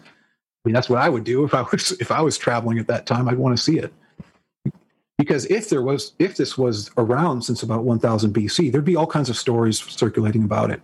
But if it was if it was in the hands of the Persian Empire and it was a hostile territory, then he wouldn't be able to bring his army there because it'd be hell to try and besiege this place because of where it's located. So. Anyways, that's just that. There's a lot of interesting anecdotes that you can kind of pull together, and I do a better job in writing than. And the mushrooms the psychedelics get into Alexander too, right? That whole thing, and I mean that. I think so. So your entheogen part is intertwined in all this history as well. Just to remind people that that's also part of this. Yeah, definitely. I think basically what I think is that this whole idea of, why spend 20 years building something like this? What's the point? To me, this had to be some kind of visionary experience had to kind of take possession of somebody to do something like this, to invest the amount of resources into building something like this. And I think that this is these temples and the kind of beautiful artwork that you see at these places, it's an attempt to externalize the psychedelic experience in some way. It is an attempt to portray what it's like to take psychedelic drugs. It's got this floral geometry, which is basically, kind of what you hallucinate when you take these drugs. You see all these patterns, all these different kinds, and it's very orderly geometry. I think this is an attempt at creating an environment and a space that represents what it's like to take psychedelics, and also probably a space where it's enjoyable to take psychedelics. So it's like setting up Timothy Leary's set and setting, so to speak, where these people were creating these beautiful palaces and temples so that when they had these trips, it would just facilitate their imagination. I think. But they're engineering marvels too, though. In accordance with sacred dimensions. I mean, this is what's weird: is it mimics nature in a lot of ways, and these older structures, and it's not just somebody's, spontaneous artistic project. Right. It's not. It's well conceived and it's planned out clearly. You'd have to plan something like this. But at the same time, I think what would probably, the way that, to be an architect even, you have to have a vision of what you're designing, right? You have this idea of what you want to build, and you constrain all those parameters, and you draw a picture of it, and you say, the pillars are going to be this tall, and the ceiling is going to go this wide, and you figure out all these parameters at a time when nothing like it exists. So I mean, think about doing architecture for a building when you're sitting in it, when you're living in a tent. Right. Well, and that's another question too. Was maybe this architectural style was actually around much longer. It could be the case that if Atlantis is 10,000 years old, they might have settlements all over the Mediterranean basin. This might just be like a more advanced version of older forms. And I think that might be the case. I think there's a classification of these systems of architecture. The oldest, I think, is the Doric architecture, and it's just a very simple pillar and column. There's no flowers on it or anything. It's just really simple. I think that would probably be the first form that would be made, and then they'd elaborate on it and do floral things. But we have these ornate floral patterns here, if I'm right, at about 900 BC. So that's pretty interesting, and it pushes the dates back a lot further. So and it lines up with that just degrading technology sort of narrative, like that would put Solomon at the tail end of when we're doing things like the Sphinx, and even in Mesoamerica, we're doing some pretty amazing things. Right. Yeah, exactly. Arguably more amazing than we can make today. I mean, even Chichen Itza, it doesn't look like much, but it's doing crazy shit on the solstice, and you go to the bottom and you clap your hands and it's making that crazy sound, and it'll blow your fucking mind. Right. Talk about a setting for psychedelics. Oh, man. Right. See some fucking psychedelics at Chichen Itza in the equinox. That'd be a great idea. But it's going to get fucking trippy when 1 million people start trying to sell you little souvenirs and you're fucking peeking. Right. Well, yeah, I mean, that's how it is now. But back then. Oh, yeah. We should sneak in there one day. Yeah. When they're closed. Yeah. They're probably closed right now for COVID. So we go down. That's probably true. And have a mushroom trip. Yeah. There's a couple other things I want to mention that you have in your book that. Sure. One, the expanding Earth part that you talk about, the expanding Earth theory, which is so how you intertwine that, and then also, we talk a lot about the Australasian into Africa theory as opposed to just everything coming out of Africa.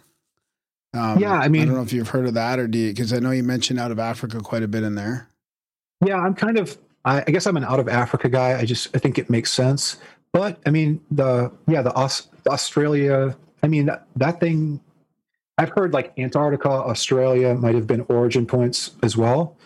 I mean, it could be, and it might even be the case that I don't know. It might be widespread. Yeah, I don't know. I'm open to whatever, but to me, this is just the simplest explanation. I try to simplify this and give us a lot of facts and to put it into chronological order so that you kind of get this visionary experience of how this culture developed. I like Sebastian. It was definitely mostly in the southern hemisphere around the equator, because the fucking northern hemisphere was a giant block ice.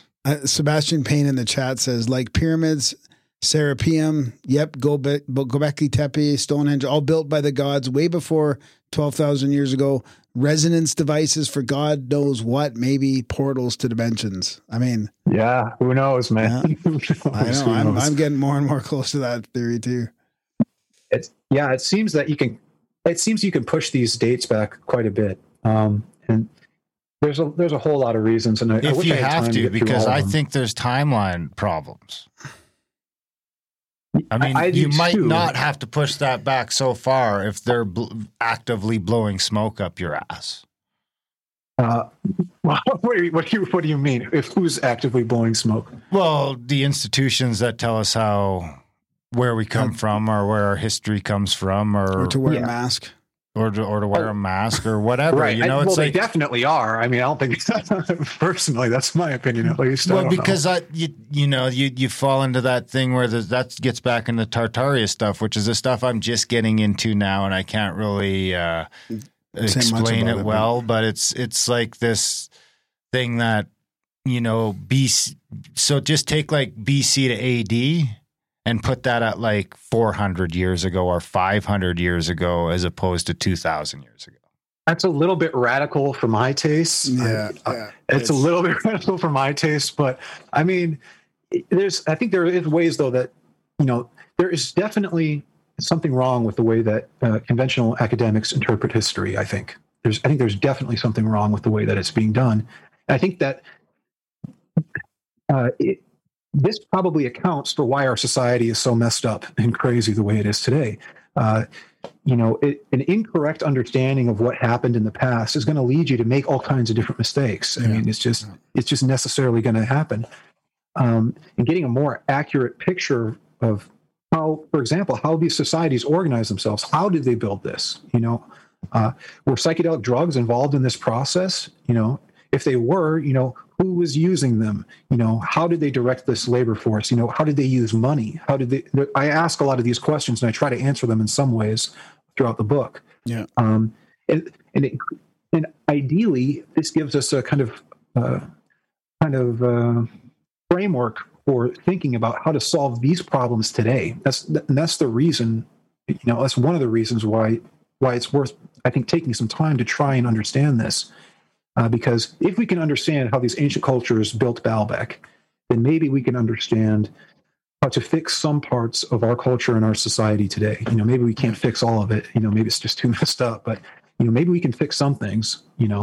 Yeah, and I mean, even putting the drugs into perspective too. I mean, you mentioned poppies and opium and they're mushrooms, and marijuana too. I mean, mushrooms. they have evidence, and Why are we calling mushrooms drugs? They've got evidence of that now, right? Physical evidence going back thousands of years, or I think it's thousands. I mean, I can't remember exactly how, but I mean, you're right. I never thought that they had that really, that they've got the evidence. Well, not only, so here's the thing to think about. And if it was more prevalent than you think, I mean, we have to reevaluate how we treat drugs. Not only that, if you're eating mushrooms as food, you're probably not tripping balls all the time. It's probably more like a high-level microdosing experience.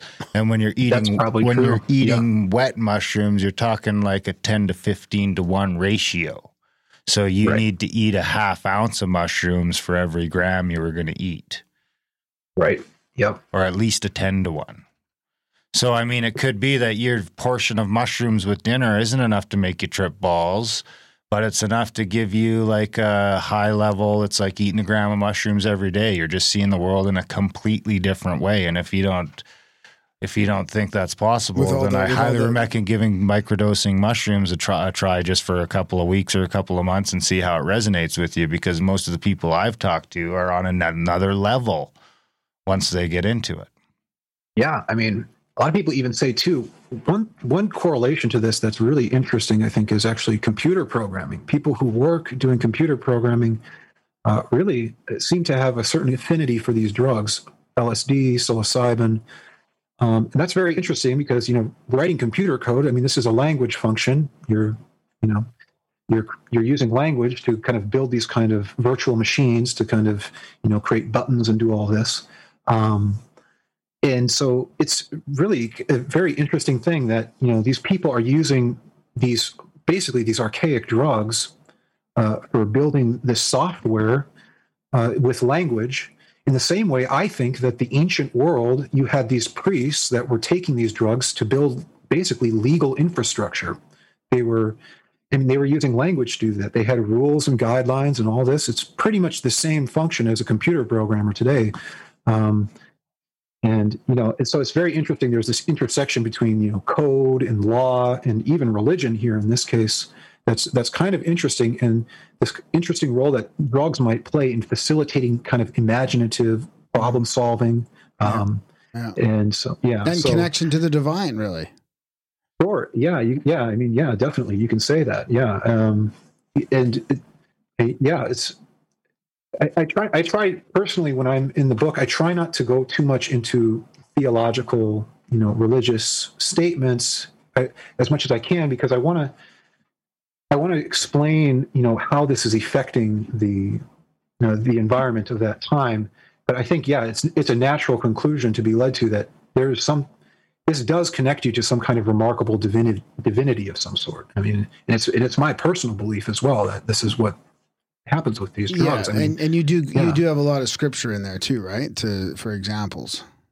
Sure. Yeah, definitely. I quote a lot of pieces from the Bible, and I do a few external sources here and there, but I keep it mostly within the Bible, so that the idea is that I'm just trying to dispel a lot of these misunderstandings about what the Bible's about and what's inside of it. There's a lot of misunderstandings about the Bible, that it's this strict authoritarian religion that's all command and conquer, but there's this very different side to this religion that's very egalitarian, very justice-seeking, very noble, very courageous and brave, and it seems to be facilitated by the use of hallucinogens. And I think there's potentially a model here for the future of the psychedelic community, where we can learn from people like Moses. We can learn from these people and integrate. There was an authentic spirituality here that was actually institutionalized in some way. And I think, to me, that gives me hope, because then it's not just, it's not just me and my trip. If these psychedelic drugs can help us to come together and build a better society, to me, that's a very hopeful idea, that these drugs might help us to communicate better. They might help us to build better legal systems, better governments. This doesn't have to be some kind of private trip necessarily, although it's good for that too, but it could help to elevate the level of awareness in government. And it seems to be the case that that's what it was used for in the ancient world. Huh. Right on. And the book is called Eden and Entheogens. It's looking fantastic. The pictures are popping. And you published it. And you've made it 100% right? And it's freely available. Yeah, it's free. It's on the Internet Archive. You can look it up, Eden and Entheogens. Maybe we'll have a link somewhere. But I'll put a link in the show notes. Have you thought about self-publishing a hardcover or something that people can buy just in case they want it as like a coffee table book or something like that? I don't know. If it's expensive to self-publish. You got to front money, and I'm not a rich guy, so I'll shoot you an email. I'll shoot you an email after the show if you want. With I appreciate the offer. I mean, like, we self-publish a bunch of books for free, and there's a couple channels you can go through. You can make this available as at least a soft cover for no money. Oh, is that true? Okay. Yeah. All right. Well, yeah, we can chat about that, I suppose. I'll shoot you an email later in the week with the process that we go through to do that. That would be really nice, man. Thanks. That's really nice of you. Through that same process, you could make it available as a free or a 99-cent ebook or something like that. And audio. Sure. Yeah. Audio would cost you a little bit, but I think, one of the big reasons too why it's free is because I'm using a lot of like public images. So I don't necessarily feel right making a profit off this, because I'm sourcing a lot of publicly available images and literature. And so basically, by making it free, it's fair use. It's an educational tool for everybody. I'm not making money on this. So this is just about, providing information to people. So that's why I'm not selling it, really, because, it's just better to do this under fair use. That allows me to do all of this, to show these images and to show people like what's actually happening. Otherwise, I'd have to just use words, and I don't think it would be the same experience. So totally, I get it. I like books. The internet seems so like temporary. Right. Well, I think I'm thinking about printing it and selling it not at a profit, but just for the cost of materials. I'd probably do something like that. That would be nice to do at some point, but we'll see. Right on. Well, we'll put the link in the show notes. Is there anywhere, if our listeners have questions for you, are you on social media? Is there any place they can track you down? I'm not really on social media. I've got a Twitter, but it's a junk account. So in the chats. Go into the chats. Oh, yeah, you're in the chats. So I'm in the chats. Just come talk in the chats. You'll find me in there. I'll put his chat name. I'll put his chat name in the chats. I'll put his chat name in the notes. Great. Okay. Yeah. Great. Yeah, well, thanks again for having me on, you guys. Thanks, Adam. It was fun. This was fun. Yeah, this was this is great. I might have been a little all over the place, so I'm sorry. No, that's where we like to go. So it's just fine. I mean, you could honestly you could talk about this stuff for 10 hours. I mean, it's you can kind of go on with it. And just so people know, your book is a tome. It's like how many pages? 600 pages? Close to 600. Yeah, close to 600. Yeah. So it's lots of good picks and lots of interesting, you got that whole a big chapter on the secrets of Solomon and the Atlantean stuff. And it's fantastic. Cool. Well, yeah, man, I'm glad that you liked it. That's really cool. It's cool to hear you say that. Thank you, man. Right on, buddy. Right on. All right, cool. Well, thanks for coming on the show. And we'll talk to you again soon, and we'll see you in the chats even sooner. Yeah, sounds good, man. Okay, all right, take care, guys. It's really fun. Bye. Thanks. And that was our chat with Adam Drissi. What'd you think, buddy? It was great.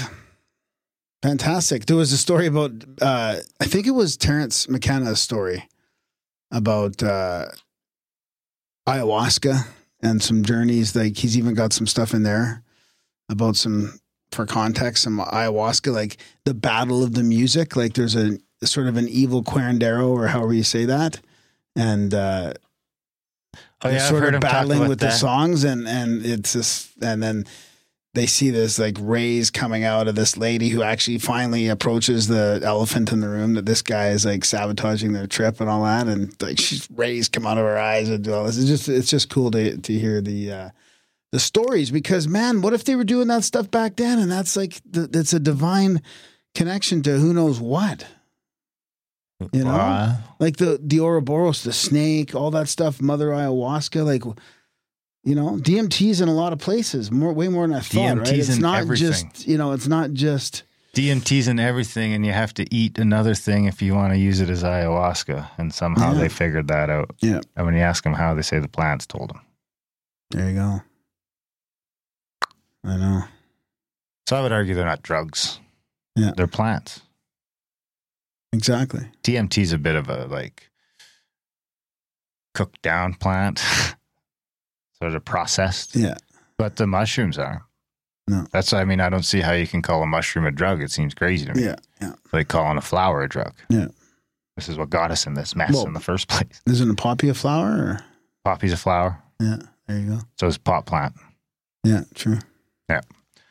All right, guys. We hope you enjoyed our chat with Adam.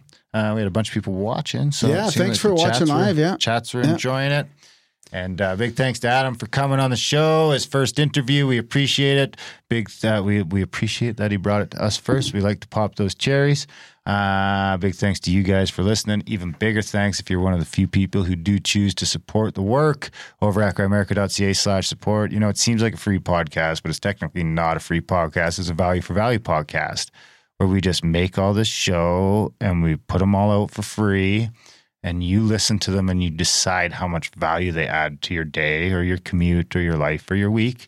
And you head over to grimerica.ca/support and enter that number, and everyone goes on. Of course, if you are in some financial hardship, which some people are right now, and it's totally understandable as the government exercises mass fascism, head over to the show notes. Graham does a great job in the show notes. There's half a dozen to a dozen different ways in there that you can support the show that don't cost you anything. Review the show, share the show, listen to Grimerica Outlawed, listen to 13 Questions, review all the shows, share all the shows.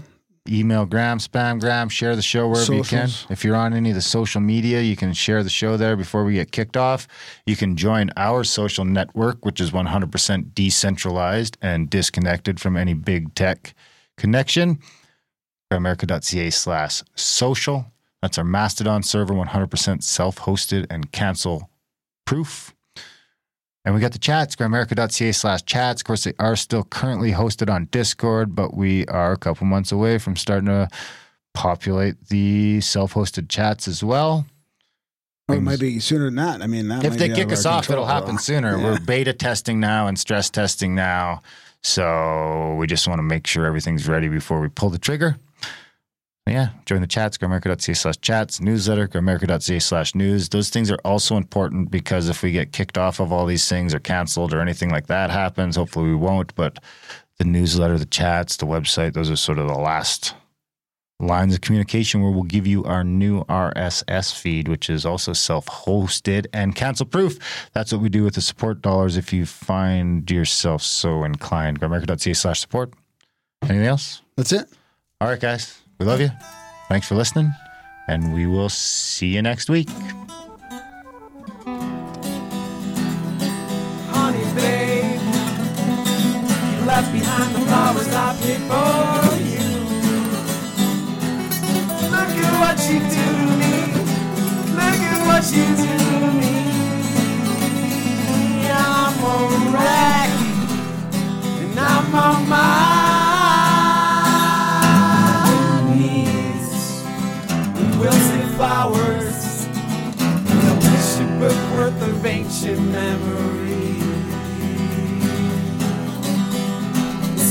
funny way.